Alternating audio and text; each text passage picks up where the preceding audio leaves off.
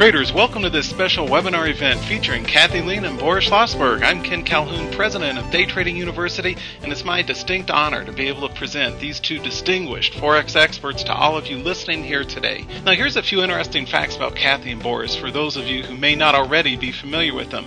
Kathy Lean's the chief currency strategist at the world's largest retail Forex market maker, Forex Capital Markets, FXCM.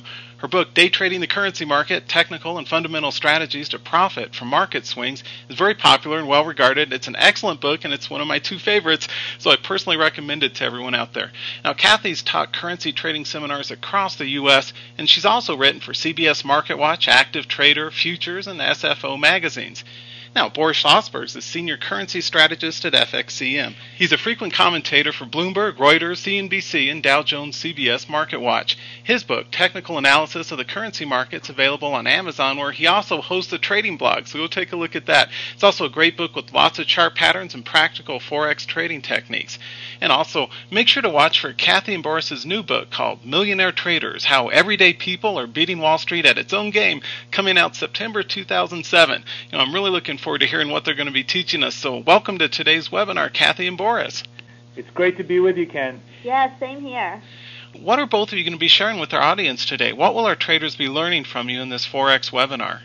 Well, what we're going to do is we're first going to talk a little bit about what the spot FX market is, the difference between FX and equities and the futures markets, leverage, what are the pros and cons, and how the market basically works, like what currencies do we trade, what are the point values, what trading systems are out there, and then what drives the markets, fundamentals versus technicals, and some of the more common strategies that people may use in the FX market.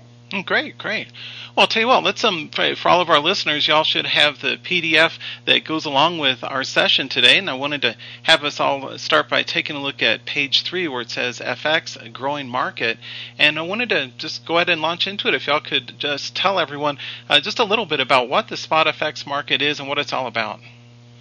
Well, just to give you a little bit of background information that may be interesting to some people, I used to trade on the interbank market at JP Morgan Chase. And when I started in about 98, 99, I remember when the senior dealers there would ask me, why are you getting into this market? This market is dying. The euro is just being launched. There's going to be no more opportunity out there. Well, I think it's probably the best decision I ever made, because even though the euro was introduced, at the time, it was also the birth of what we called the online trading market. And during that time, a lot of us were very, very distracted about trading stocks. Mm-hmm. And basically, we had companies like E-Trade, Scottrade, Ameritrade bring a lot of the stock trading platforms online. Mm-hmm. But at the same time, people did not realize that companies such as FXCM started bringing our currency trading platform online. So that really opened up the door to what was used to be only a market available to the professionals like hedge funds and the big boys in the market, and made it become a market that's available to everyone. Right. So you can see in the slide here that the FX market has always been the largest market in the world. The volume is 1.9 trillion. It leaps and bounds above the volume of the futures market and the New York Stock Exchange market. So there's no coincidence that volume over the past 3 years has surged 57%, and this coincides with the entrance of retail investors, and they are basically interested and found the opportunities after the stock market bubble burst. They went to look for alternative investment opportunities, and FX is a great place to be, and it's a very clean trade, and you'll see in the rest of our presentation or our discussion. Well, as a matter of fact, Kathy, I just read an article maybe a couple of weeks ago in Financial Times, talked about the fact that in the FX market now, $70 trillion is done about every single quarter, and they estimate that the retail portion of that is close to $10 trillion per quarter. You can understand why the retail FX market has just become so popular, and so many people now want to get involved in it. Okay, so let me paraphrase here for our stock traders out there. What that means to them, or what it sounds like, is that liquidity is higher, so hopefully order execution speed is better, or at least on parity with what they'd get from the equity side of the house. Is that right? They can their entries and exits are as fast or faster without the delay that it takes to run it through a specialist on the floor. Is that right? Yes, absolutely. Okay. Yes, we'll get into more detail about that later and show you exactly how big the liquidity is. But you're absolutely correct. It's rapid, fast, and enormous. Okay, great. 'Cause that's one of the headaches I get from traders around the world is they complain about the length of time it takes, especially on the listed stocks, to get filled. So it sounds like that would be a key advantage for those considering making the transition from equities into the FX spot market. So great. Well, let's move on then. Okay. Page number 4. Mm-hmm. So, let's talk about what the Forex market is really all about. It's a very simple market to explain. All you're doing, essentially, when you're trading Forex is exchanging one currency for another. The market is huge and is controlled by very large, perhaps the largest players in all the financial markets.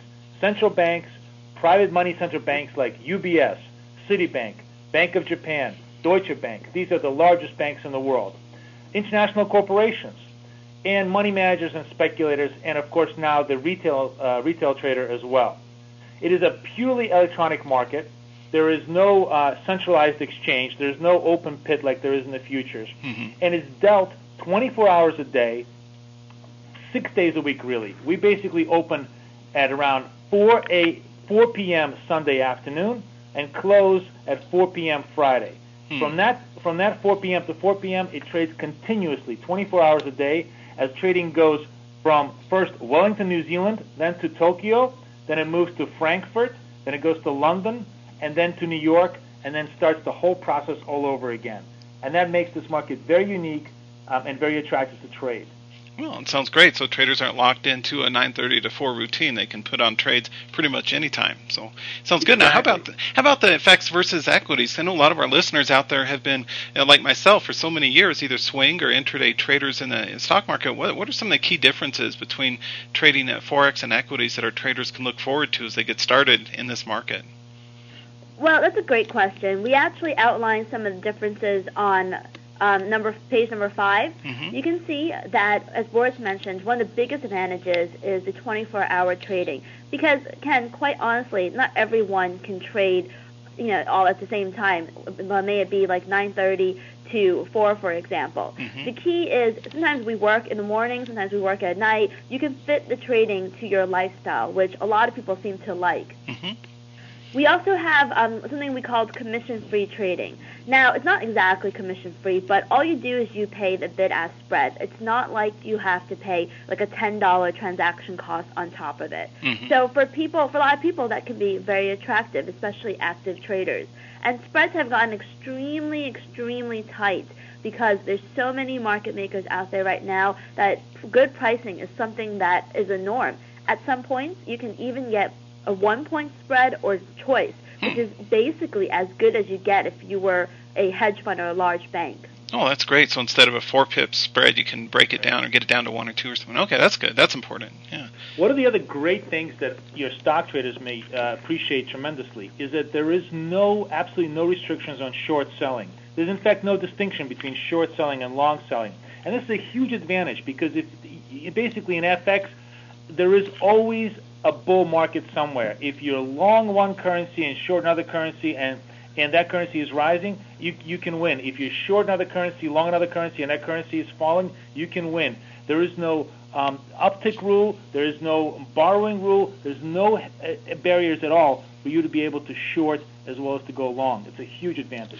Yeah, that's one of the. It sounds like a great advantage for FX trading because I know personally from trading, it's a real hassle when you're trying to hit an uptick. You have click, click, click, click, click, click, click, click. Okay, now I got to fill kind of thing when you're trying to short in that equities market, and it sounds like that. Yeah, exactly. I remember from my old equity days, and then when you want to short something that is, of course, incredibly popular to short because it is a dead stock and it's falling, mm-hmm. A lot of times you don't have the stock on the street because everybody else wants to get into the trade, so you're just locked out of the trade completely. Yeah. Never that kind of a situation in FX. You want to short it, you can short it all the way down to 0 if you wanted to because there's no restrictions. Right. And I know another thing with the stock market, with the brokers, everyone has to look at the short list and, like you said, to see what's available. And a lot of time, if it's a great way, like Krispy Kreme to short on its way down or whatever, there's not going to be any shares available to short because exactly. So you don't have really no opportunity. Right. Whereas FX gives you ample opportunity all the time. So let me just get this right. I can short any currency pair I want anytime. There's no restrictions on shorting, right? There's no Exactly. Okay. Exactly. I mean, the better way to look at it, Ken, is that when we trade currencies, everything is priced in pairs. So, for example, we have the euro against the U.S. dollar.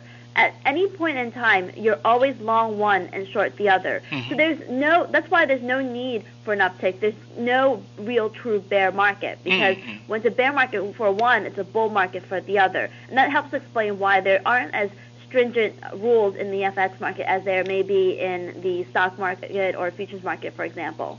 Okay, well, that sounds like a great advantage. Now, let's take a look at our next slide or two here. You've got a note here on commissions, and then we can look at FX versus futures. What do y'all have for us there, starting with our slide 6? Well, the commission note I think is very interesting, because I remember from the old days when I used to trade everything under the sun, from stock index futures to options to pure equities. One year, I took a look at my end-of-the-year statement, and I was absolutely shocked. And I had a pretty good year. I'd made some very good money trading in my account.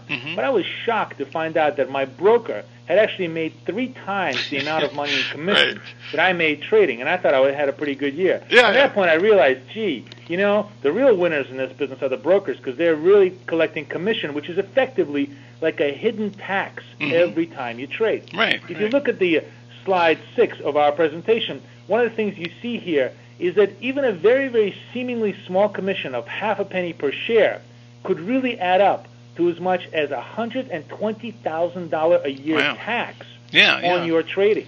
That's a great way to think about it. And you're right. Exactly. The commission load is the single biggest cost for us intraday and swing traders, especially for those of us who are active day traders. That's a 30-40% or more of our profit out the window. Or like you say, if you're really active, it can be a multiple of what you make goes to the broker. So that's not something that FX traders have to deal with. So that's a good advantage there. It makes a difference.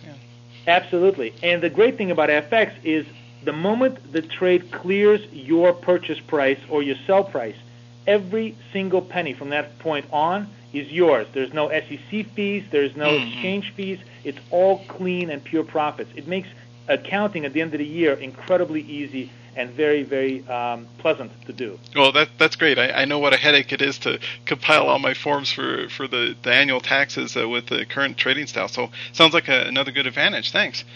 Now, how about with our buying power on slide 7, FX versus equities? How does all that work?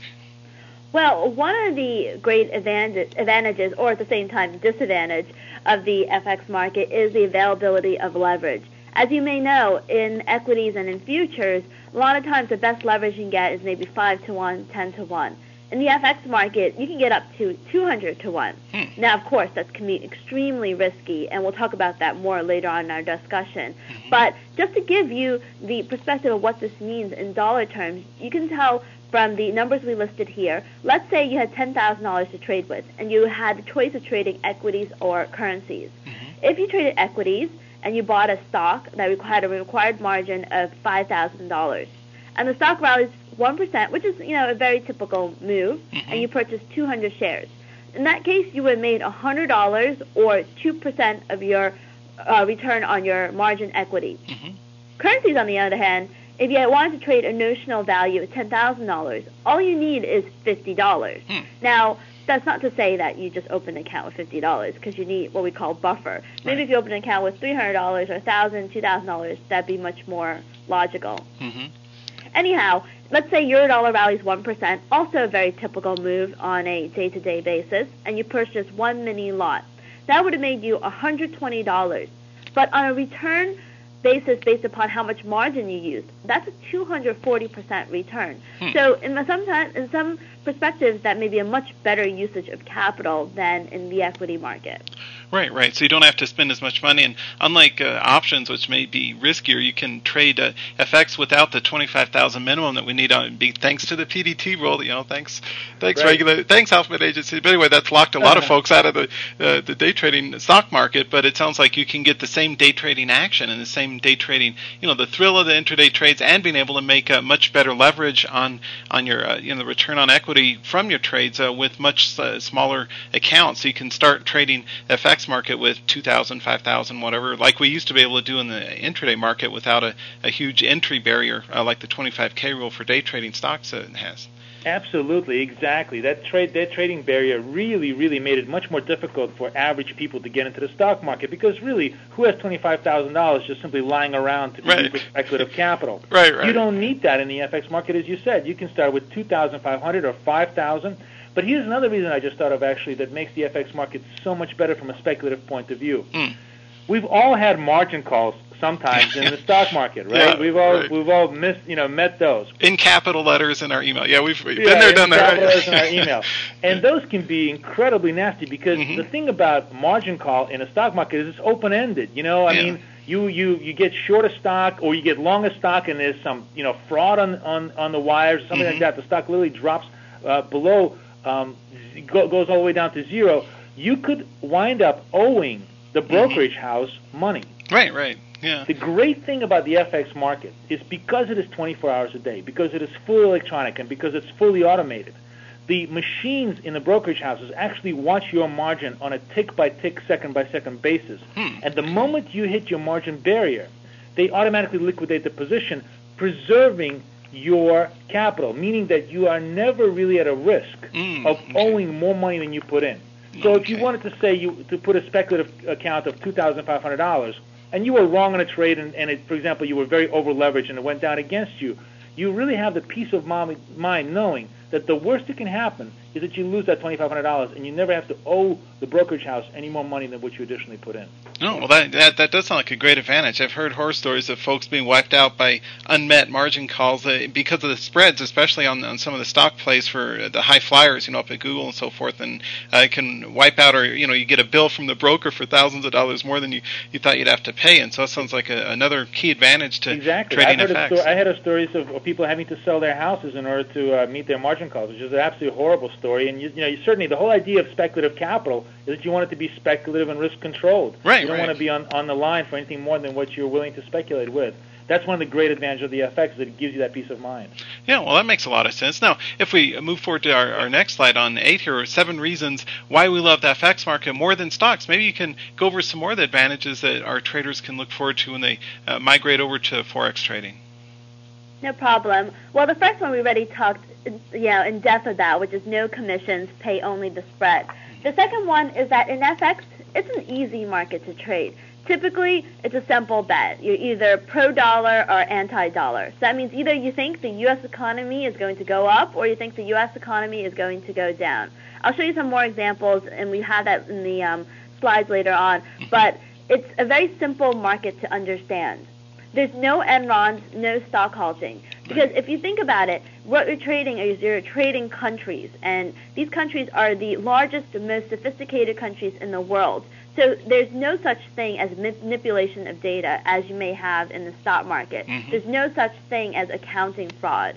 So the great thing about this market is economic data is released every single day from all the countries that we trade. And it's basically, you can look at it as a scorecard, because every single day you know a little bit more about how every country is doing. On top of that, you get information at the very same time all the biggest banks on Wall Street get them.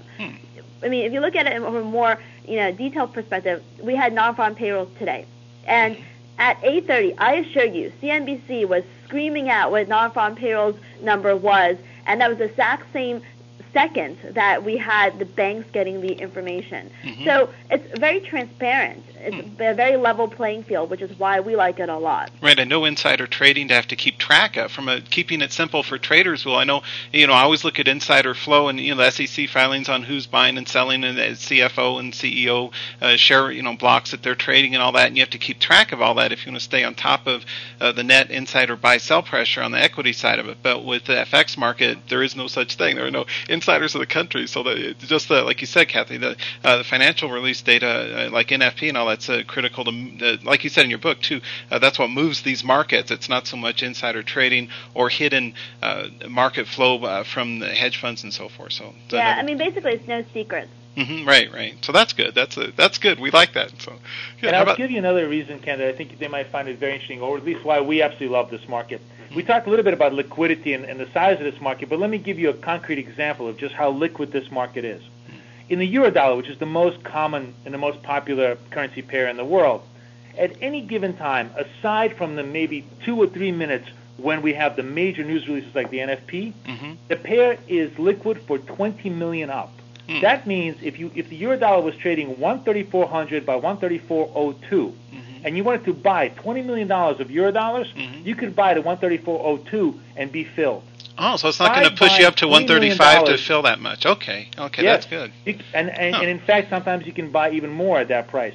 Wow. Try buying $20 million of IBM stock at 101 by 101.05. Yeah, I guarantee you'll sweep it all the way up 50 to 60 cents. Right. Yeah, you'll push the market makers will pick that off and lift the price of the equity.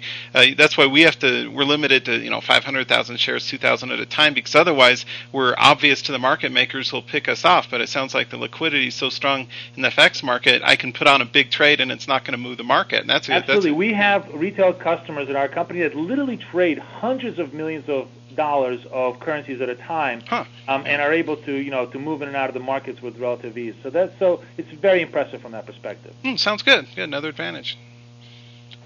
And just to briefly talk about the other ones, is this market is a perfect market for technical analysis, because when it comes to technical analysis, which is what a lot of people use, the most important thing is that you have a lot of samples that make the information statistically significant. Mm-hmm. So because the FX market trades 24 hours a day, you've got millions of samples, even on a tick-to-tick basis.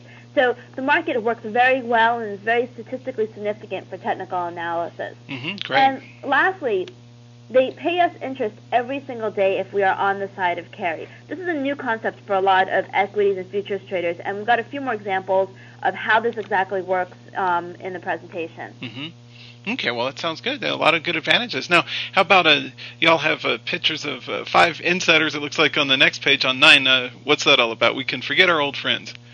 Yeah, what we mean by that is basically, you see, when you're trading stocks, you're really trading on private information. Mm-hmm. And you have to trust individuals like Dennis Kozlowski, Bernie Ebbers, Andy Fastow, Richard Scrushy, and Martha Stewart. Mm-hmm. And I tell you, if you had to trust those 5 individuals, I don't think you'd get very far with your money. Yeah. This is the problem with trading stocks, because you never know which one of the future executives is going to turn out to be Dennis Kozlowski or Bernie Ebbers and essentially defraud you out of your money.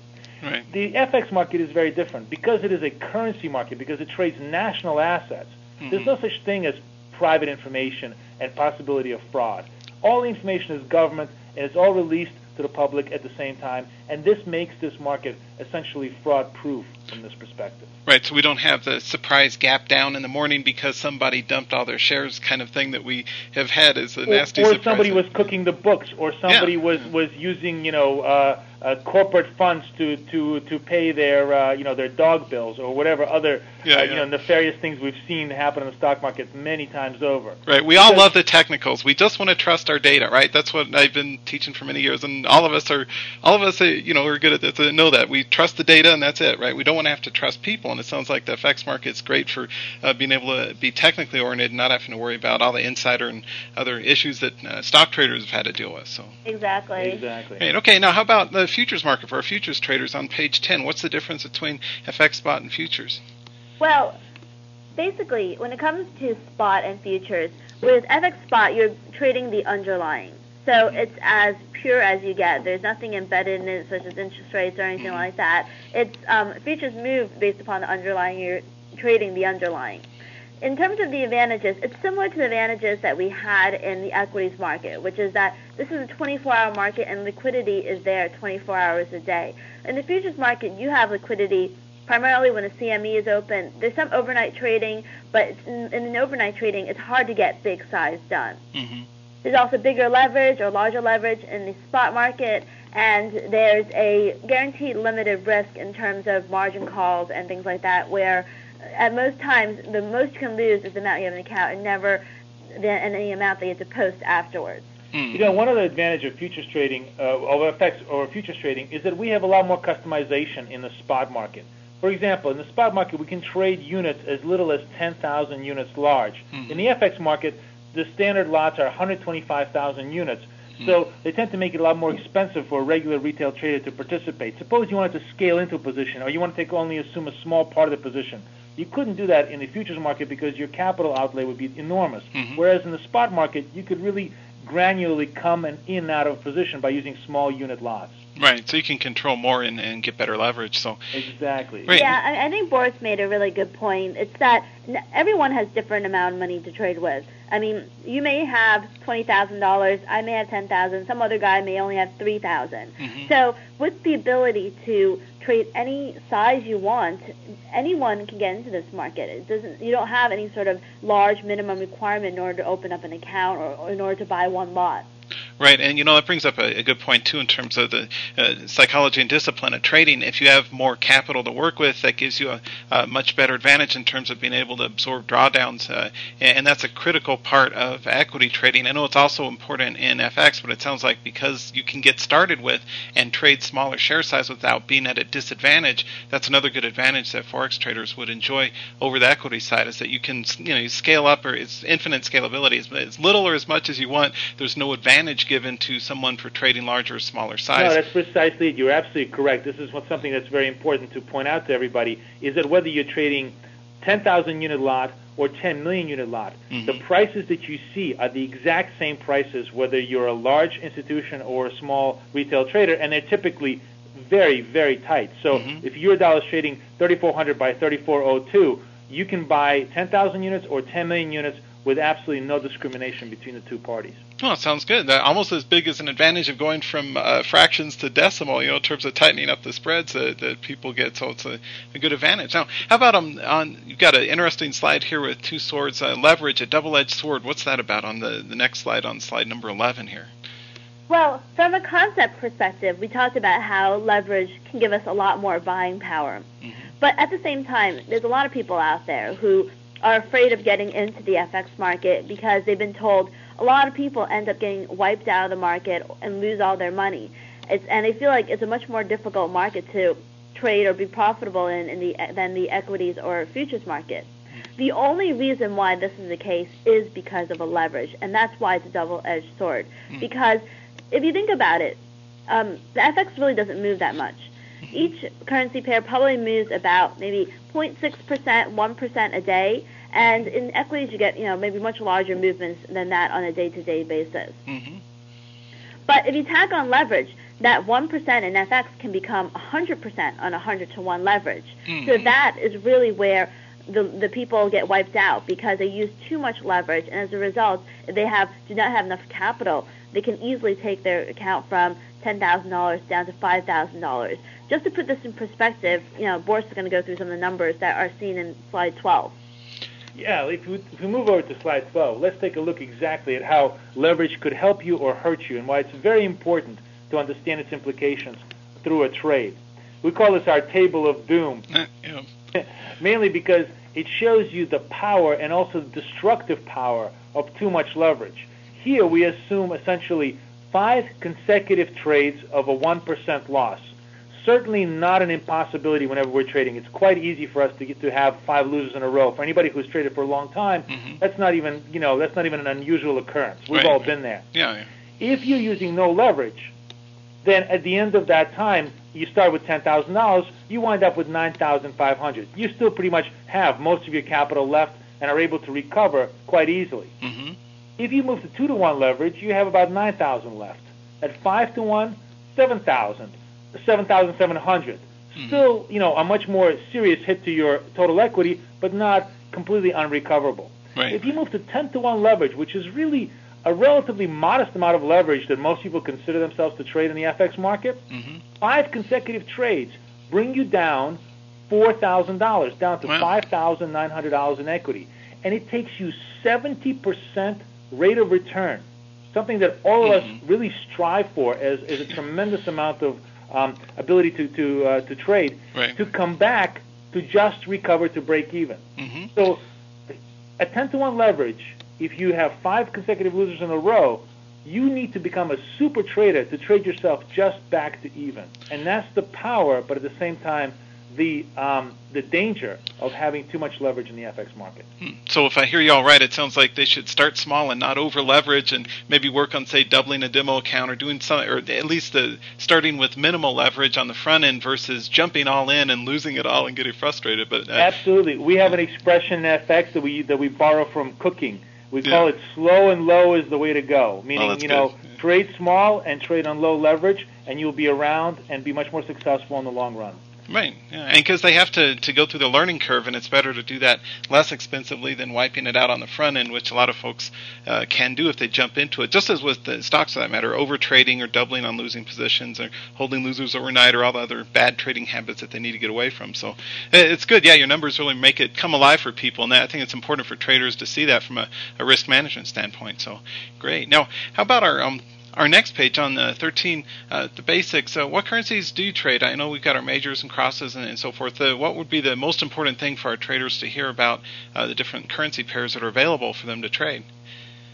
Okay, so what are we trading? Basically, we're trading 8 major currencies, and they're the ones that you are probably very familiar with because you either have traveled to these countries before or they're just talked about in the press a lot. And these are the U.S. dollar, euro, British pound, Japanese yen, Swiss franc, Canadian dollar, Australian dollar, and New Zealand dollar. Basically the largest economies in the world, with the exception of China, which it has resurged more recently.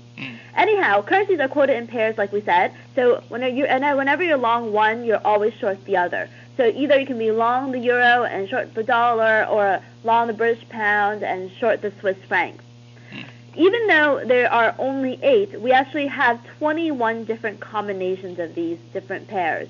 And that's one of the great things, because in the beginning we talked about how most of the majors are either a pro-dollar or a anti-dollar trade. So essentially you either think the U.S. economy is going to be stronger than the European economy, for example, or you think the U.S. economy is going to be weaker. If you have no view on the U.S. economy, then you can take a more cleaner view in maybe how the British economy performs against the Canadian economy. Right now, the Canadian economy is very hot. The British economy is mediocre. So that could be one of the trades that you take. And that is one of the reasons why the British pound against Canadian dollar has been collapsing significantly. So it's very easy to understand. They're just, the comparative plays between the different currencies. Right. Okay, well, that sounds interesting. Now, I know, and it sounds like it also, I'm always thinking of how, what does that mean to our traders? And it sounds like it's a lot less to keep track of instead of having to constantly, that's one of my top 10 questions traders ask me is, how do you scan for what stocks to trade each morning? But it sounds like they can focus their energy on a handful of different currency pairs versus having to spend so much of our time that we do. It does for so many years. The scanning is a big percentage of our time and effort that we have to spend versus the technical analysis that we'd like to be able to instead devote our energy to, just to find what's hot and what's out there to trade. But now it sounds like they can simplify their scanning significantly by moving to Forex, and that would be another good advantage from the stock trader's standpoint, right? Exactly. In FX, we do not scan because we don't have to. You're absolutely right. Yeah, that's a huge advantage. I mean, that's one of the most significant advantages, in fact, I would think, going from equity to Forex trading, is you don't have to keep track of so many stocks and invest in scanners and figure out what's gapping and what's breaking out and so forth. You can keep track of your majors and the crosses and all that, and it's much fewer combinations, 21 to keep track of instead of however many thousand on the equity side. So, how about the next page here, 14? What do y'all have here for us? The base currency and the counter-quoted currency. Right. This is simply a way to explain to traders the conventions of how currencies are quoted. And they're always quoted in base and counter. So the base currency is always the first part of the pair, and the counter currency is the second part of the pair. In this case, we have the example of the euro-dollar, where euro is the base currency, the dollar is the counter currency, and it's being quoted. And remember that whatever currency is at the opposite end, so in this case it's the U.S. dollar, that's the amount of currency that's being quoted in. So euro-dollar is always traded in U.S. dollars. If you were trading, for example, dollar Swiss, since the Swiss franc is at the end of that is the counter currency, we're essentially settling in Swiss francs. That's how you figure out the actual value of each point of currency pairs. Okay. Actually, to be a little bit more specific, what this tells you is that for every 1 euro, it takes $1.3450 to buy a euro. Okay. And that's how you can read it. Oh, okay. Also, it always is euro/US dollar. It's never US dollar/euro. That's correct. And then, sometimes people ask us, well, how come it's euro dollar but dollar yen? How come it's, pound dollar but dollar Swiss? And frankly, the answer is pure convention. There is no rhyme and reason. It's not like, there is actually quite a lot of sort of irrationality in how the currencies are named because they're flipped around. Mm-hmm. But it's just pure convention. It's been an old, very old market. That's the way these things were set up originally, and that's how they are done now. That's all there is. There's no rhyme and reason to it. Okay, that's good to know. Yeah, I'm sure that's one of the questions traders would have. Yeah, you have the Euro USD, but you might have the USD slash the SWIFT, the Japanese, CHF, and all that. Yeah, so it's okay. Well, now how about the point value? How do we? I know in our stock trading we're always looking at the percentage in dollars and cents. How does this work in terms of points, pips, and so forth for FX pairs? Well, actually, Ken, if you don't mind, I want to talk a little bit more about the quoting convention, just so that everyone's crystal clear. Sure. So we have 50-53. That means that if you buy at 53, what you're doing is you're buying the euro and selling the U.S. dollar. So that means that you think the euro is going to strengthen against the U.S. dollar, or you think the U.S. dollar is going to fall against the euro. That is essentially the view that you're taking, and that's why it's always a two-currency or two-country view than a one-country view. Mm-hmm. And you basically buy at 53, you sell at 50. This is what the trading station looks like, or this is what the quotes look like. Mm-hmm. Okay. Yeah, and conversely, if you were to sell at 50, you're bullish dollars because you're selling euros, mm-hmm. you're buying dollars against them, and you're hoping for the euro dollar to go down. So euro dollar going down is actually a dollar bullish view. Euro dollar going up is a dollar bearish view. Okay, that's good to know. Okay, that's important. Now, as far as point values go, the PIP actually stands for percentage in price, and it's basically for those of you who are pointing the price. For those of your traders who are familiar with something called a basis point is 1/100th of 1%. And for you to think of a pip is basically, that's sort of what it is. It's basically 1/100th of 1%. In the currency market, we trade to 4 decimal points. For example, if you were to go buy a stick of gum, you would pay $1.25 for it. Mm-hmm. But in the currency market, you would pay 1.25000 for it. There'll be 2 more zeros at the end of it. That's how fine, that's how tight the spreads are. Well, that's good. Yeah, that's a key advantage too. You get much tighter spreads. Exactly. Now, to understand the value of each single point in the currency market is actually quite easy for most part. Whenever you're trading a currency pair that has a U.S. dollar at the end of it, like euro dollar, pound dollar, Aussie dollar, it's really very easy. One single point on a small lot is 10,000 units, is worth $1. And one single point on a standard lot is 100,000 units, is worth $10. Okay.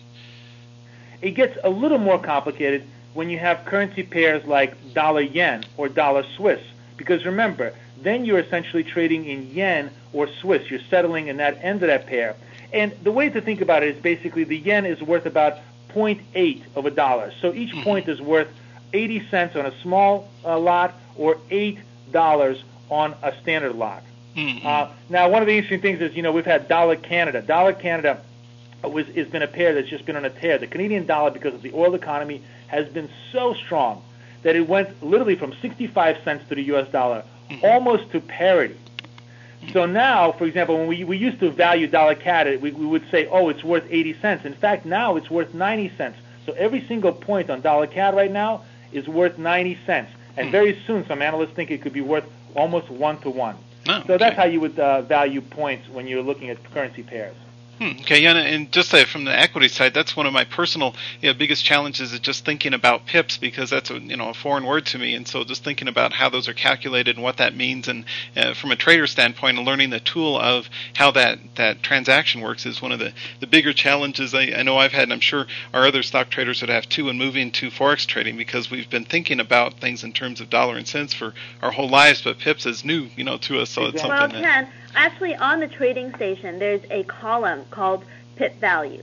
So they list out what the exact point value is for you, so you don't need to do the calculation at all. You can just see it on the trading station, you know exactly what each tick or each change in the price is worth. Oh, okay. Well, that'd make it easy for all of our stock traders to understand. So, okay, that sounds like a good point. Now, how about rollover? That's another advantage, from what I understand, in terms of benefiting from interest rate differentials for overnight holds on page 16. That's something we don't get in stocks. Can y'all explain how that works? Exactly. One of the best things about the currency market is you can get paid while you wait. This is perfect for people who like to hold positions for maybe 2-3 days, 2-3 weeks. you can earn interest if you're on the side of carry. This is good because it helps to lower your average cost if you're on the right side. Now, the way currencies work is that when you're buying one currency and selling another, you're basically buying a country and selling another country. So these countries come attached with interest rates. You get to earn the interest rate of the country or currency that you buy, and then you have to pay the interest rate of the currency or country that you sell. So if you go to page 17, that gives you an example. Okay. Let's say we have the GBP, which is the British pound, and JPY, which is the Japanese yen. UK interest rates are right now 5.5%. Japanese interest rates are 0.5%. So if we're long the British pound against the Japanese yen, we earn that difference, which is 5%. If we're short, however, you have to pay that difference. And that's very important because for an intraday trader, this may not matter as much. But for someone who holds it for a week, maybe longer, it may matter quite a bit because you end up paying quite a bit in interest. Now, just I'm curious here now, from a trader standpoint, it sounds like one dedicated trading approach might be to look at swing trading pairs just to capture the rollover interest, as long as you're finding something that sounds like range-bound pairs would be a best way to capitalize, because you're not going to lose on the trend of the pair value, but you're still able to capitalize on the carryover interest. Is that a strategy that people have used? Or? It is, but even a better strategy is to figure out where you want to be trending in a carry trade. For example, if you were bullish pound yen, and we've seen in the last several months or even this whole year, tremendous trends in carry trade pairs like pound yen, euro yen, CAD yen. All of these pairs have gone up tremendously, 6, 7, 8, 900 points over the last year. At the same time as they've gone up, they've also paid you interest every single day. So the absolute best strategy in FX is to be long a carry pair that's going your way and collect interest while you're doing it. Yeah, okay, that sounds like the best of both worlds. You capitalize from the trend of the pair plus the carry interest you get on it. So that's another advantage. Great. Yeah, you want to make sure you use your technicals to pick the entry points, because just because it's a high interest rate does not mean that it's always going to go up. When we talk about fundamentals, the way it works is that it's the expectations of even higher interest rate spread or wider interest rate spread that makes the currency pair go up. So if you're a technician, it's better to look for your opportunities technically to get into the trends and then to actually just go in blindly. Right. Okay, well, sounds like another good advantage for our Forex traders. How about this closer look? There's a lot of numbers in a table here on page 18, and it looks like you've got interest rates and what's this page all about? Exactly. This is a trading station. All you have to do is just a different skin or a different view. You can just opt for this sort of view. But you get a lot of information here. You have the buy price, you have the sell price, what the high and low was for the past 24 hours. INTRS, INTRB are the interest. INTRB is the interest you can earn or pay if you're long the currency pair. INTRS is the interest you get to earn or pay if you're short the currency pair. So if we go back and we look at our pound yen example, we see the area that we circled. This is interest that is given every single day. It's even given on Saturdays and Sundays, but it is expressed as triple rollover on Wednesday. So every single day, if you're long the British pound against the Japanese yen, you get to earn $26 on one standard lot. On Wednesdays, that's about $75. So you can see how it can add up in a long-term position. Now, you have to be very careful, because if you're short, you have to pay that amount. So if you are short a carry currency, then you probably don't want to be short for very long. So that's a good warning for traders from the mechanics, a trading standpoint. Is the worst of all then would be the inverse of that, where you're, long a downtrending currency that you have to pay a carry interest in, right? So you want to make that as a red flag or something to avoid, as a trader, right? Exactly. Absolutely. That's okay, a good. nightmare scenario. And traders need to know that, because they don't know this kind of. So it's good. Yeah, great. It's good tips. The last column is what I talked about earlier, which is the pip value, the pip cost. Tells you exactly there what each point is worth, or each last decimal place move. Oh, okay, good. That's good for us stock traders, so we know what it all means, because pips is new to us, right? Thousands of us, but it's new. Okay, good. Now, how about on the execution advantage on 19? What are some of the from the order flow execution? What are some of the things that our traders can look forward to? Well, one of the great things about trading with FXCM with us is that we now offer what's called a no dealing desk option, and that simply means that we've created essentially for those traders who come from the stock background a quasi-ECN. Basically, we now act as an agent and allow you to place trades on a trading station where the prices are given by a whole variety of the top banks in the world. These are some of the biggest names on Wall Street that you would know, all of them competing for your business by trying to offer the single best possible prices. This, of course, creates exactly what an ECN does, the best bid and offer prices, and allows you to trade them with absolutely no halts, no problems for the news, and place your orders even inside the spread in order to see if you could get better execution in terms of pricing. Right. The additional advantage, of course, is something that I already touched on a little bit earlier, the fact that there is no debit balances, meaning that because computers keep track 24 hours a day, 7 days a week of your account, if you're within your margin call, they automatically liquidate the account and protect your account value. That's a huge advantage. And finally, a lot of traders in the FX market like to do something called hedging. Hedging basically allows you to go into a position both long and short at the same time. Effectively, you're neutral, of course, when you establish that kind of position. The advantage of that is that many currency pairs range trade, and many technically oriented traders like to range trade. But the problem whenever you're trying to range trade is to perfectly time the top entry and perfectly time the bottom entry. And pivots are hard to spot. You're basically entering the market at any given time, and then you can figure out yourself, depending on how the technicals and how the price flow goes, where you want to take one leg off to determine the top, and then take the other leg off to determine the bottom. So what it allows, it removes the whole need to enter perfectly and just simply gives you the opportunity to exit perfectly, and that takes one of the equations out of trade. No, it sounds great, and you can also manage the size in each of those positions in the hedge too, based on the pivots and so forth. So absolutely, yeah, that sounds good. Good, it's neat to hear.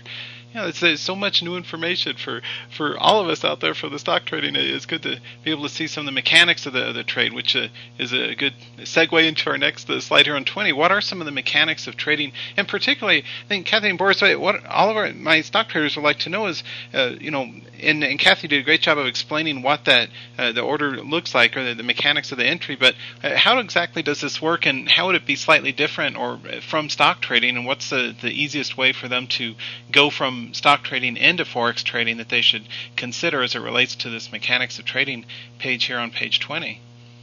Well, the easiest way is to test this market. In FX, every single broker offers what we call a demo virtual trading account.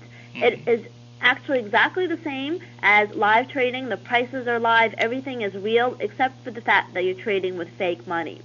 So this really gives you an opportunity to become comfortable with the software so that when you're actually trading live, you're not playing around and not understanding all the orders. You know everything and know how everything works before you actually place your first live trade. Okay. So the first mechanics of trading diagram here is the other skin of the trading station. Most people like this because the numbers are really big and clear and they can just pick what they want.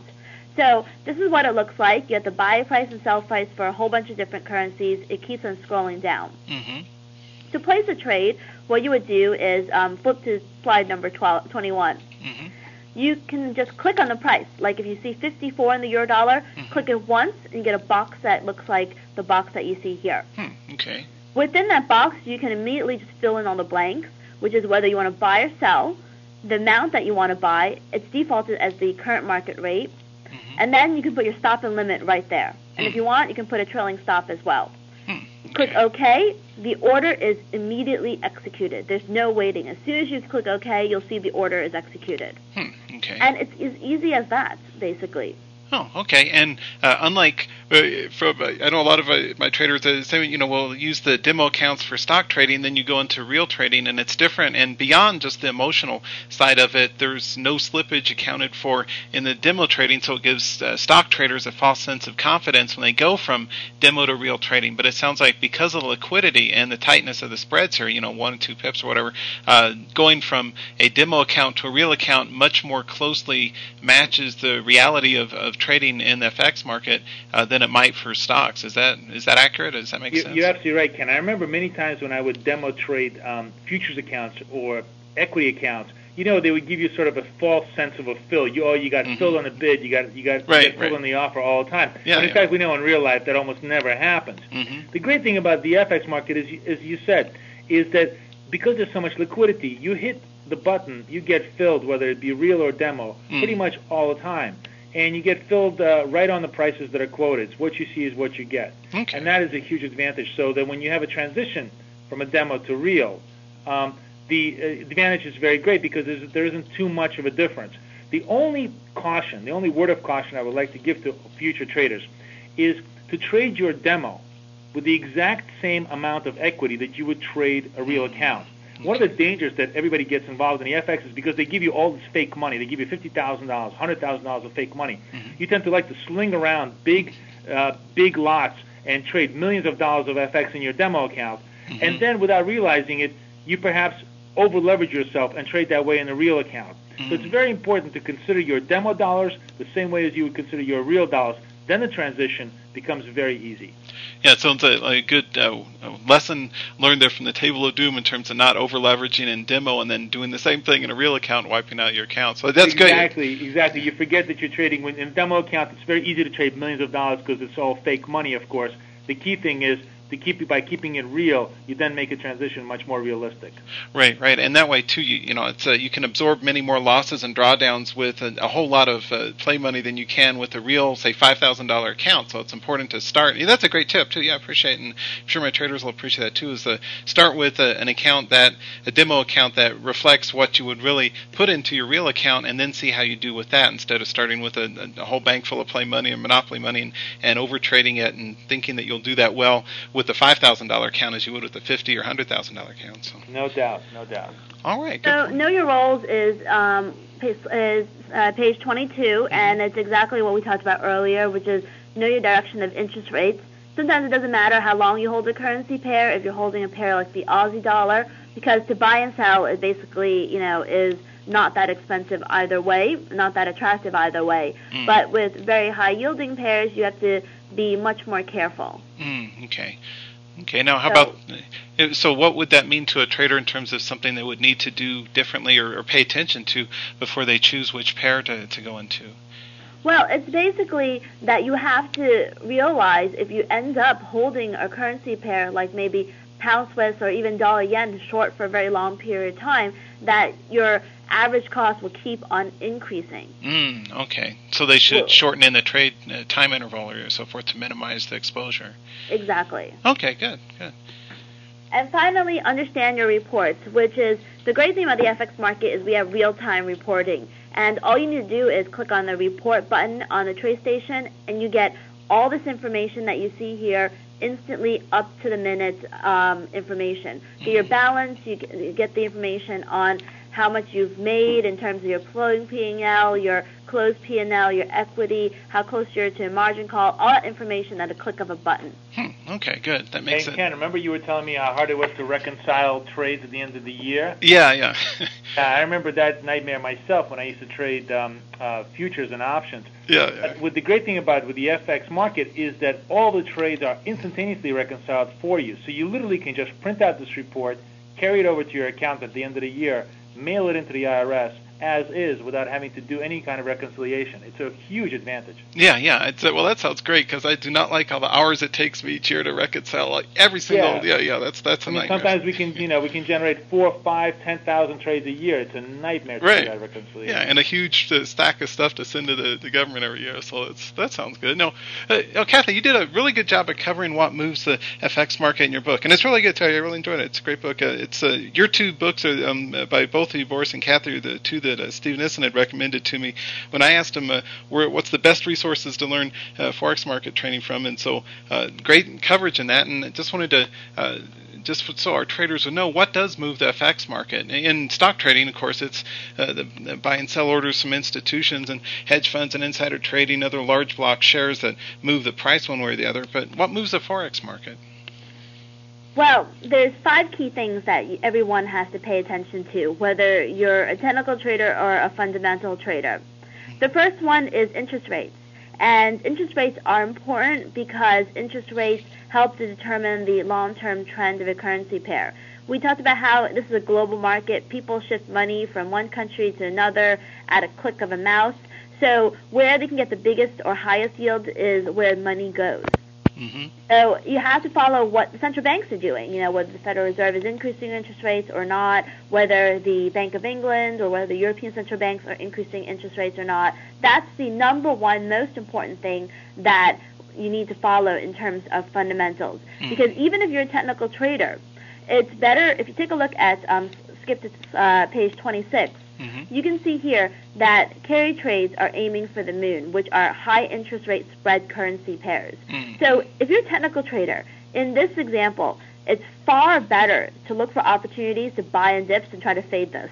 Okay, right. And it looks like a good cut breakouts to the upside here, too, in both of those. So exactly. So that's the way you want to take it. So instead of, if you look in the middle of the Euro-Yen chart, we had a big blip downwards. Mm-hmm. If you were a fade trader, you may have tried to fade this, but it may have worked for you a little bit, but it probably was going to be a lot more profitable if you waited for the opportunity to buy in continuation of this trend. Right. Yeah, that makes sense. Up at 145 or so on the upside. Okay, or even on the lower cup down at 115. Okay, good.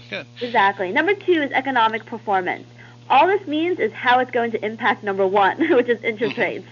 Is growth strong enough? Is job growth decent? All that stuff. Does it mean that the central bank can continue to increase interest rates, or does it mean the central bank needs to consider lowering interest rates?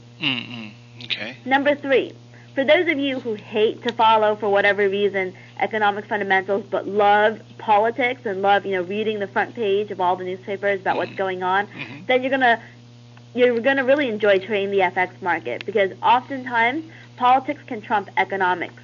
If you've got, for example, an election that no one knows what's going to happen in Germany, for example, which is what we had, that tends to be very bearish for the currency, because what people don't like is uncertainty. Right. Exactly. Whereas if you have politics in terms of an election that happened in Japan, where it was a landslide for the prime minister, then it was very bullish for the currency because there's no uncertainty. Right.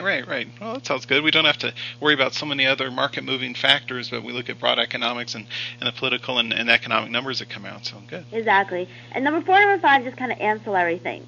Lots of trade. If you have lots of trade, and the country has a great current account surplus or trade surplus, that means that people are just buying lots of their goods. So even if there is some sort of fundamental reason for the currency to fall, there could still be demand for it to rise. This is part of the reason why the Australian, Canadian, New Zealand dollars are going up so much, because China is so resource hungry. They want to buy anything that is related to oil or gold or copper out there. So they just keep on buying up Australian, Canadian, New Zealand companies, and that's causing a lot of the rallies in those markets. And the 5th one? And the 5th one is sort of related to that, which is buying, companies in general. Okay, no, it seems like there's a lot of things they keep track of it. Any suggestions for resources? I know CNBC is my favorite one to look at what's going on each morning before the bell. Is that a good place, or other resources that traders can go to easily keep track of all this market-moving information that can help them improve their trades and forecast where they should be headed with their currency pair trades? Well, CNBC is not so good for currency trading because it focuses mostly on stocks. What we recommend is, obviously to go to dailyfx.com, which is our research website. Right. But what you should do is read the Financial Times, because that's much more international in nature. And Financial Times will give you a very good sense of what's happening around the world. Okay, that's good. That's good for us to know. Yeah, good for all of us stock traders out there, thousands of us. We need to know where to go to get the information. So great, that helps. Although you can still watch me on CNBC every Monday morning. It's not that bad. I love CNBC. I'd love to get on CNBC, but I don't know if I want to fly all the way to the East Coast, but I'm sure I will someday. Oh, they'll do a remote for you, Ken. Don't worry. Oh, really? Okay. Oh, that'd be great. I'd love to be on it. Well, okay. Well, let's take a look at what would be the next slide that y'all would like to cover for our listeners out there. Well, Boris will talk about some more tips that you can find on page 27. Okay. Generally, the rule of thumb in the FX market is that the major currency pairs, and the major currency pairs are the euro dollar, dollar Swiss, dollar yen, and pound dollar, tend to be stronger trending currencies. Because really here you're trying to express an opinion about how the U.S. economy is doing relative to all these other economies, and that tends to be long-term macroeconomic trends, and therefore those currencies can sometimes have very long one-way moves. Mm. Currencies that tend to be more range-bound are what's known as crosses. Mm-hmm. Euro Swiss, Euro pound, pound Swiss, pound yen. Now, the thing about that is because if you think about it, for example, Euro pound, the quintessential range-bound currency.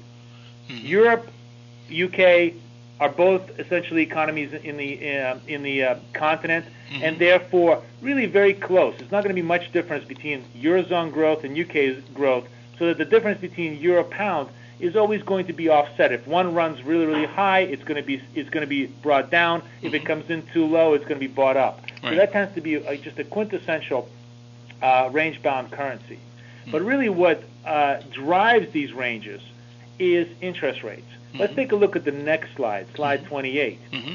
and we can see that volatility is directly related to the interest rate spread.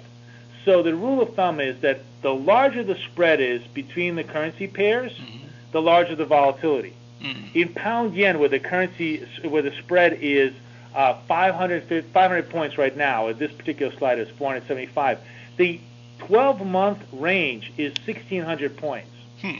On the other hand, in a currency pair like Swiss yen, which is a very, very narrow range-based pair because the spread there is very tight, it's only about 600 points. In Euro Swiss, it's about 600 points. And, now in Euro pound, the spread now is actually relatively tight. We're going to have the European Central Bank raise rates next week mm-hmm. to 4%. Mm-hmm. The UK rates are 5.50. It's only about 150 basis point spread. And you're going to see the Euro pound itself has been trading only in about a 200-point range up and down for the last 6 months. Hmm. So if you want to know the volatility of the currency pair, look at the interest rate spread between the two currencies. The tighter the spread, the less the volatility, the more range-bound it is, the lower risk it is for you to trade. Okay, I appreciate that. It's important information to know. It's knowing the average daily trading range as well as the annual range and so forth in terms of the pip range on the currency pairs is important to figure out where to go if you're a breakout trader versus a range trader. And I know, Kathy, that was one of the most valuable things I've read in the entire Forex education thing was your correlation tables that you've got in your book that show things like the average trading ranges for these different pairs, because that's the key criteria that for the equity side of it, that's what we look for is at least 2-point intraday range for intraday trades, and so being able to identify where the most volatile pairs are. And Boris, like you said, that the interest rate's what determines the volatility. That's something I didn't know, so I appreciate that, and I'm sure our traders will get a lot out of that too. That's a key piece of information too out there, folks, is to look at the interest rate differential to help identify the average trading range and where your volatility and hence your trading opportunities for those of us who like the most volatile pairs is going to exist. So great points. Exactly. As a matter of fact, in the currency market, the most volatile pairs are the pound Swiss and the pound yen, and we jokingly refer to them as the Googles of the currency market. Right. Well, that's good to know. Yeah, because so many traders, the number one, just a quick aside, what would your advice be to traders who overtrade range-bound, in this example, pairs? So that's the number one problem that I've found with traders around the world. I've got thousands and thousands of emails from traders over the last 8 years, is they tend to, they ask me, hey, this trade didn't work out, why not? And I look at the chart and I say, well, of course you shouldn't trade that in the first place. There's not enough volatility. No matter how good a trader you are, your odds of being successful would be very low because there's not enough volatility. Most traders overtrade range-bound instruments, in my instance, equities. What would your advice be to traders to help them be more selective and trade more volatility, cleaner trading pairs instead of overtrading range-bound choppy pairs? Because that seems to be the bane of traders, looking at the Forex forums out there as well.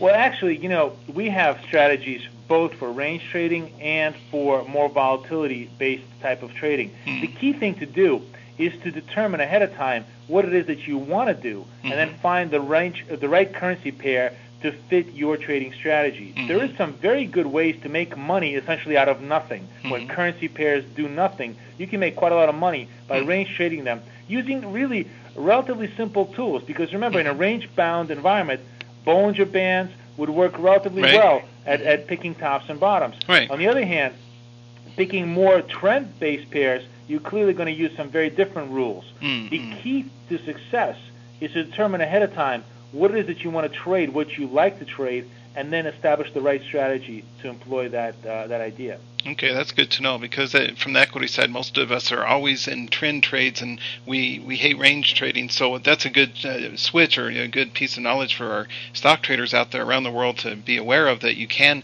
do very well with range trading using the right tools like the differential, the spread on the B-bands, and other things like stochastics and MACD and RSI and so forth to help capitalize on range trades as well as the breakout and trend trades. So good point. So, Ken, I think you mentioned correlations, and it's a good time for you to mention them, because I want to talk about some of the most important correlations in the FX market. On page 29, you have oil versus Canadian dollar. Now, a lot of people who may be listening to this this recording may trade oil, and oil is very attractive to trade because it moves in quite a bit in the futures market. But the problem is that if you trade oil in the futures market, you don't necessarily get the ability to earn interest. And not many people really realize that a Canadian dollar is very, very correlated with oil. And if you trade it against the right currency pair, you can earn interest and take the same view. The reason why Canada is so correlated with oil is because it is one of the world's largest holders of oil reserves. Just taking a look at the chart here on page 29, you can see that oil versus the Canadian dollar has an 80% correlation.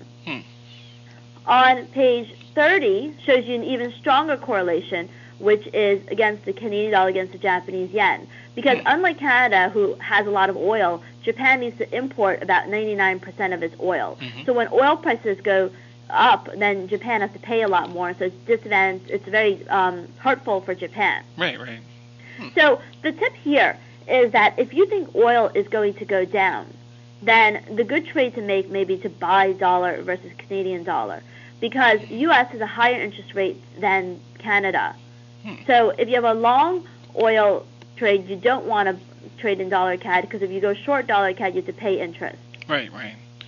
On the flip side, if you want to go long oil, you want to go into Canadian dollar versus Japanese yen instead, because Japan has a very low interest rate, Canada has a high interest rate. So this is where you get the positive carry. Right, so knowing your interest rate sounds like it's an important part of looking at how to capitalize on these correlations, so that you can see these, what's related from either a commodity to the currency pair, as well as the fundamentals, and see where your trading opportunities are going to be. Exactly, because it's the same view, but it's just different pairs. One earns you interest, the other one does not. Right, and that's good information, because I never would have guessed, that oil was at all correlated. It looks like R equals 0.85 on, almost fully correlated with the CAD yen. So that's good to know. So that's important information. Yeah. And the third correlation slide is gold versus the Kiwi dollar. 90% correlation, pretty much as good as it gets. And that's because it's not because New Zealand has a lot of gold. It's because Australia has a lot of gold. And because New Zealand does, 70% of its trade with Australia, the correlation is very strong. Now, the Australian dollar is also correlated to gold, but it's more around the lines of 60-70%, because they're so driven by Chinese demand now that the correlation has broken down a bit. Okay, so looking for the strength of the correlations, and for those who don't have, statistical background, even though some of us do, which is great, but for those who don't, it's important to, the higher the number, the better, and the more closely, if you overlay these charts, the more closely they match each other, particularly in terms of the length of the runs and the pullbacks and so forth. It's important for traders to be able to capitalize on, to see where those correlations exist and then how to trade them. So good points. Exactly, Ken. Yeah. Well, my favorite topic here, technical analysis and why it works in FX. I'd be very interested in hearing what y'all have to say about that. On page 33, looks like we've got some key advantages for all of us who are technical traders. Why don't y'all go through those? What are the things that are most helpful for everyone? Well, as you mentioned, first and foremost, for those of us with statistical mind bends, it is perhaps the most statistically reliable market in the world, because it streams 24 hours a day continuous price quotes.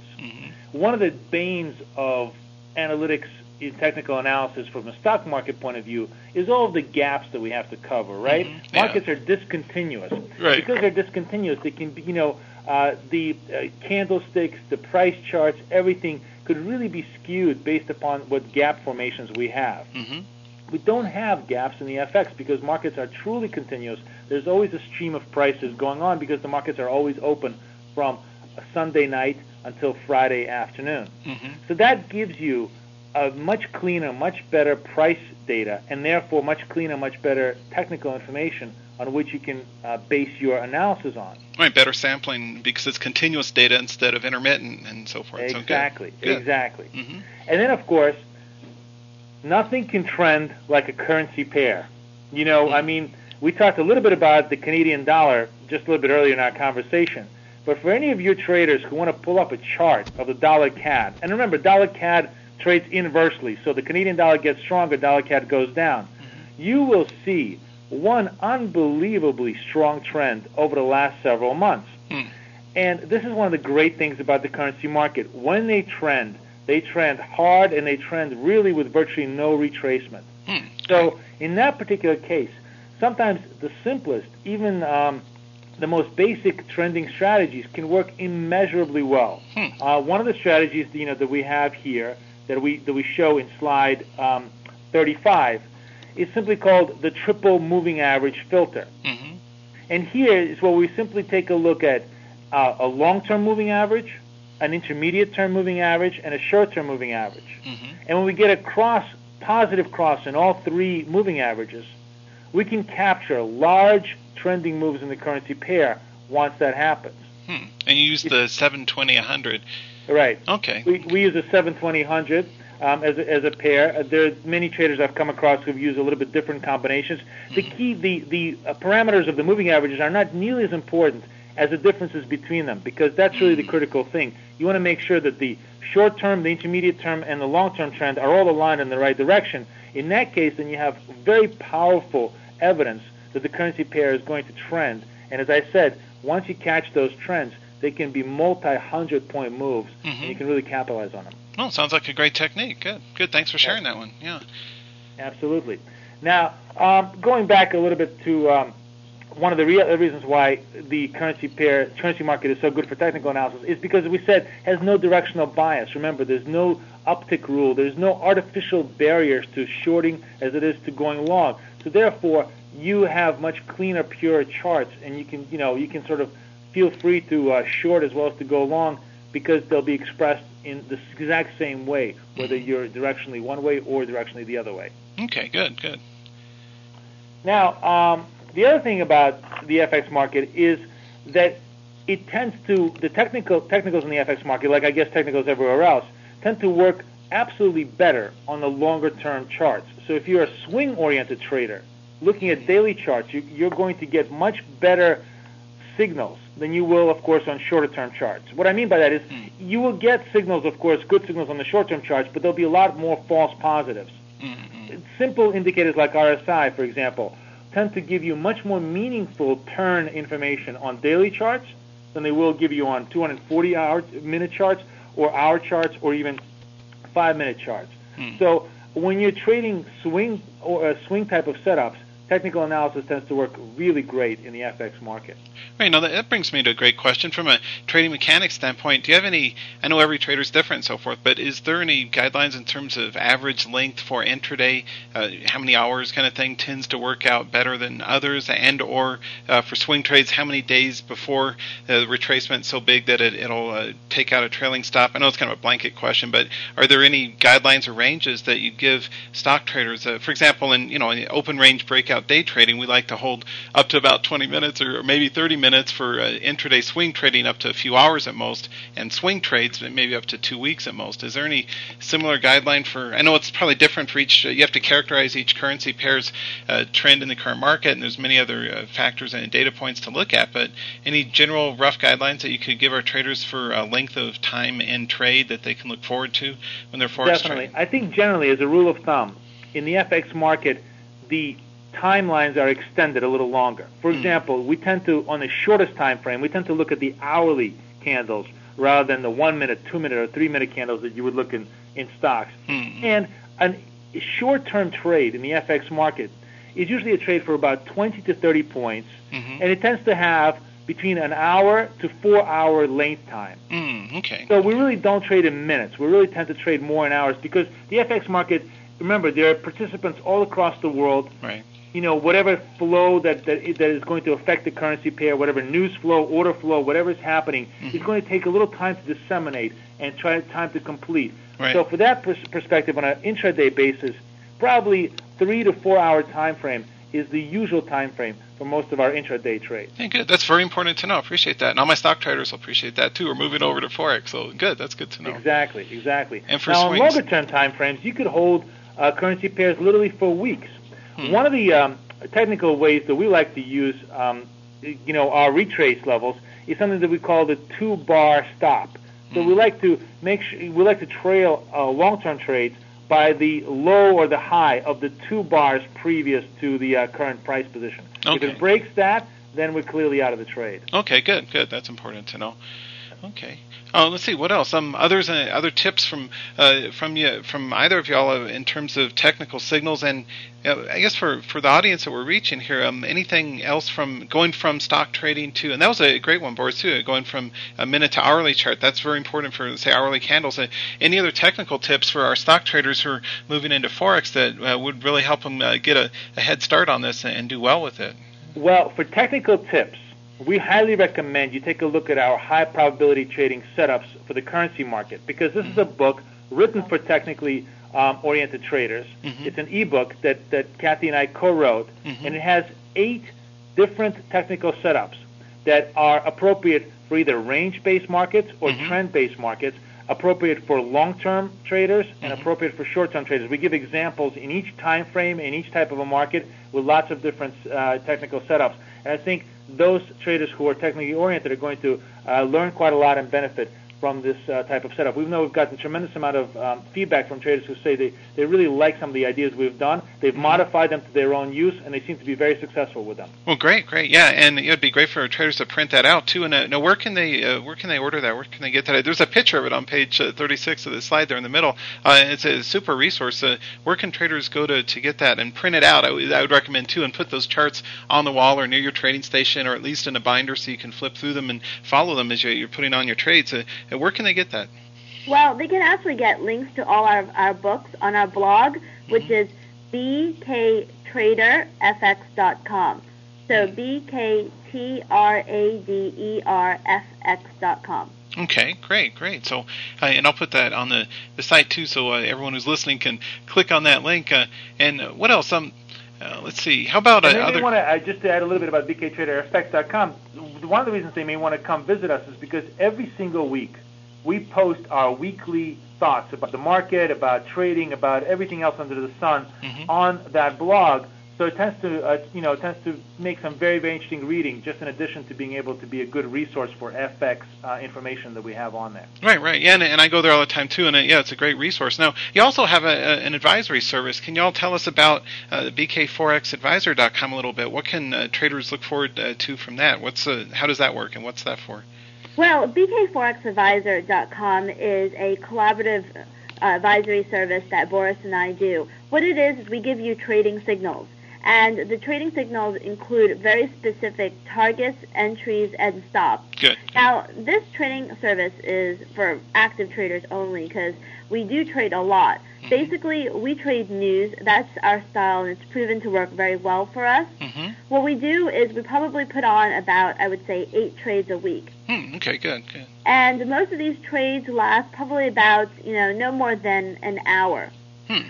What we expect is a return of about 200 basis points a month.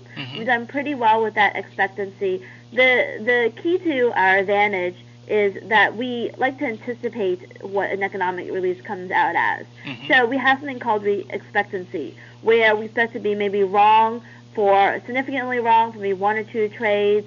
We are just kind of flat for another 1 or 2 trades, and then we hit our first target as well as our second target on the remainder of the trades. So the key to the strategy is we take little losses, but we look for big winners, and that tends to be the way that we trade profitably in this market. Okay, that sounds great. And another good advantage for all of our listeners too is that, and this is key, is for if for those who are new to trading forex, where this is new to us, it's really important to see what professional traders like Boris and Kathy do by seeing what kind of trade setups they look at their signals, look at the charts, kind of reverse engineer, figure out why would they go long or short here on that pair, what was the reason behind that, and figure out what type of signals to be looking for in the first place. And it's a really good excellent learning opportunity for people to see what kind of pairs and entry points and so forth they should be looking at. So you're not diving into this thing blind and just guessing and pulling the trigger and getting wiped out. It's really good to see what professionals like you folks are looking at so that they can start modeling their trading entry and exits based on what they see you folks doing. So. Exactly. And unlike a lot of trading services, we actually give very specific reasons for why we like or don't like a certain particular currency pair, and not just simply buy here, sell here, stop here. Right. We always give a very good explanation, and then at the end of the trade, we'll do a summary and also discuss it in our weekly blog, what worked, what didn't work, why, and how. So it gives traders a very good learning resource as well as a good trading resource. Just to give you an idea, by the way, how this service works, it's a 24-hour-a-day market, so you may ask, how does it that we trade the market? Well, there are two of us. That's really the key. I trade the markets overnight. I trade the London session and the beginning of the New York session, and Kathy trades the New York session and the Asian session. And that's how we're able to cover the markets 24 hours a day. Well, that's great. That sounds like a super service. That's an advantage that that's a couple of key advantages I hear there over others that are out there offering Forex signals is, number one, you provide education with alerts, and number two, you're providing 24-hour coverage, and number three, and most important, y'all know what you're talking about, and you're credible sources. And one thing I read on the Forex forums out there, and I'm all over the place, that they say that y'all are very honest up front about it if something doesn't work out, why as well as the winner, so that they learn the both sides of it, which is critical, and not just one side. Exactly. We call it reality-based trading because that's really what we're all about. We're really all about showing traders what the real markets are, not sort of the fairy tale things that some other people like to believe. Yeah. And just one other thing that we've introduced very recently in bkforexadvisor.com that many traders seem to really like is that we will actually flush out our trading plan 15 hours in advance, so that some traders who, of course, are away from their computers or busy doing other things know exactly what times we intend to trade and what it is that we're going to trade, and this allows them to be well prepared for the trades and take advantage of them. So this is yet another advantage that we offer. Many other trading services do not. We don't give you any surprises. Right. Oh, that sounds like a super resource. So 3 places folks should go. One is fxcm.com to open a demo account. The other is bktraderfx.com to go take a look at Kathy and Boris's blog and see all the resources on that site. And be sure to try out the advisory service at bkforexadvisor.com. Now, any other resources that y'all would like to suggest? And by the way, Ken Calhoun, Day Trading University, I personally recommend everybody certainly get all information you can from Kathy and Boris. They're very credible, and I heartily endorse them, as I do Steve Nisset for Candle Chart Trading. They're the best of the best out there. So I endorse, officially endorse that everyone go out there and try their stuff. Anything else that y'all would like to suggest or other thoughts to share with our traders today? The only other thing is just visit dailyfx.com. It's completely free, and it concludes all of our research analysis by the research team we have here in New York. There's a tremendous amount of both technical and fundamental analysis and research there. It's dailyfx.com. Okay, great. So dailyfx.com. That sounds like another great resource. Well, on behalf of all of our traders and all the current and aspiring or would-be Forex traders out there, I wanted to thank both of y'all for being here on the day. You've given us a wealth of information. I learned a lot, too. I always like to work with the best, and you two are it for Forex. So certainly I wanted to thank you personally and on behalf of all the thousands of traders that I work with for being here with us today. Thank you so much for having us. Thank you. It was great talking to you, Ken.